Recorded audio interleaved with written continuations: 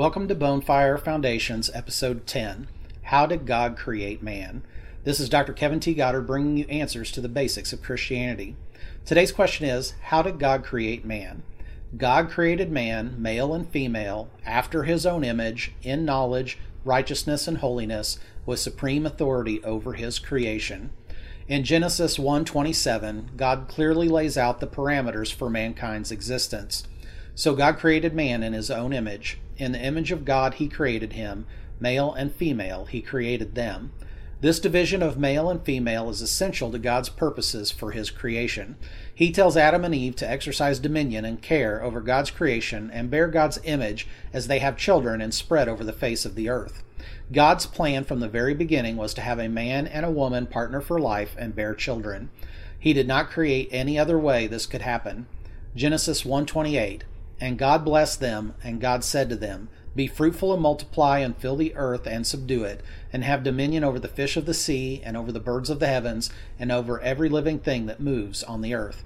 God explicitly defines his purpose for male and female in chapter 2, verse 24. Therefore a man shall leave his father and his mother and hold fast to his wife, and they shall become one flesh.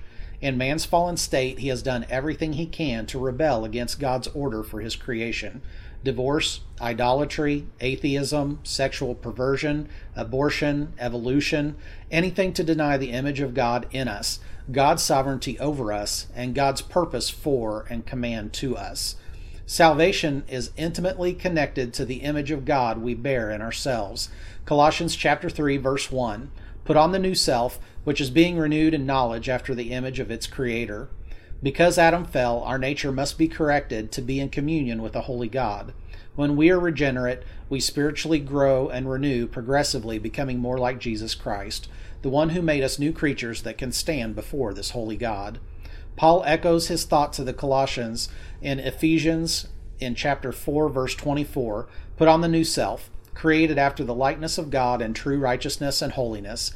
This new self is a total transformation of character created in the likeness of God. We find ourselves seeking righteousness in our moral responsibilities to our fellow man and holiness in our responsibilities to God.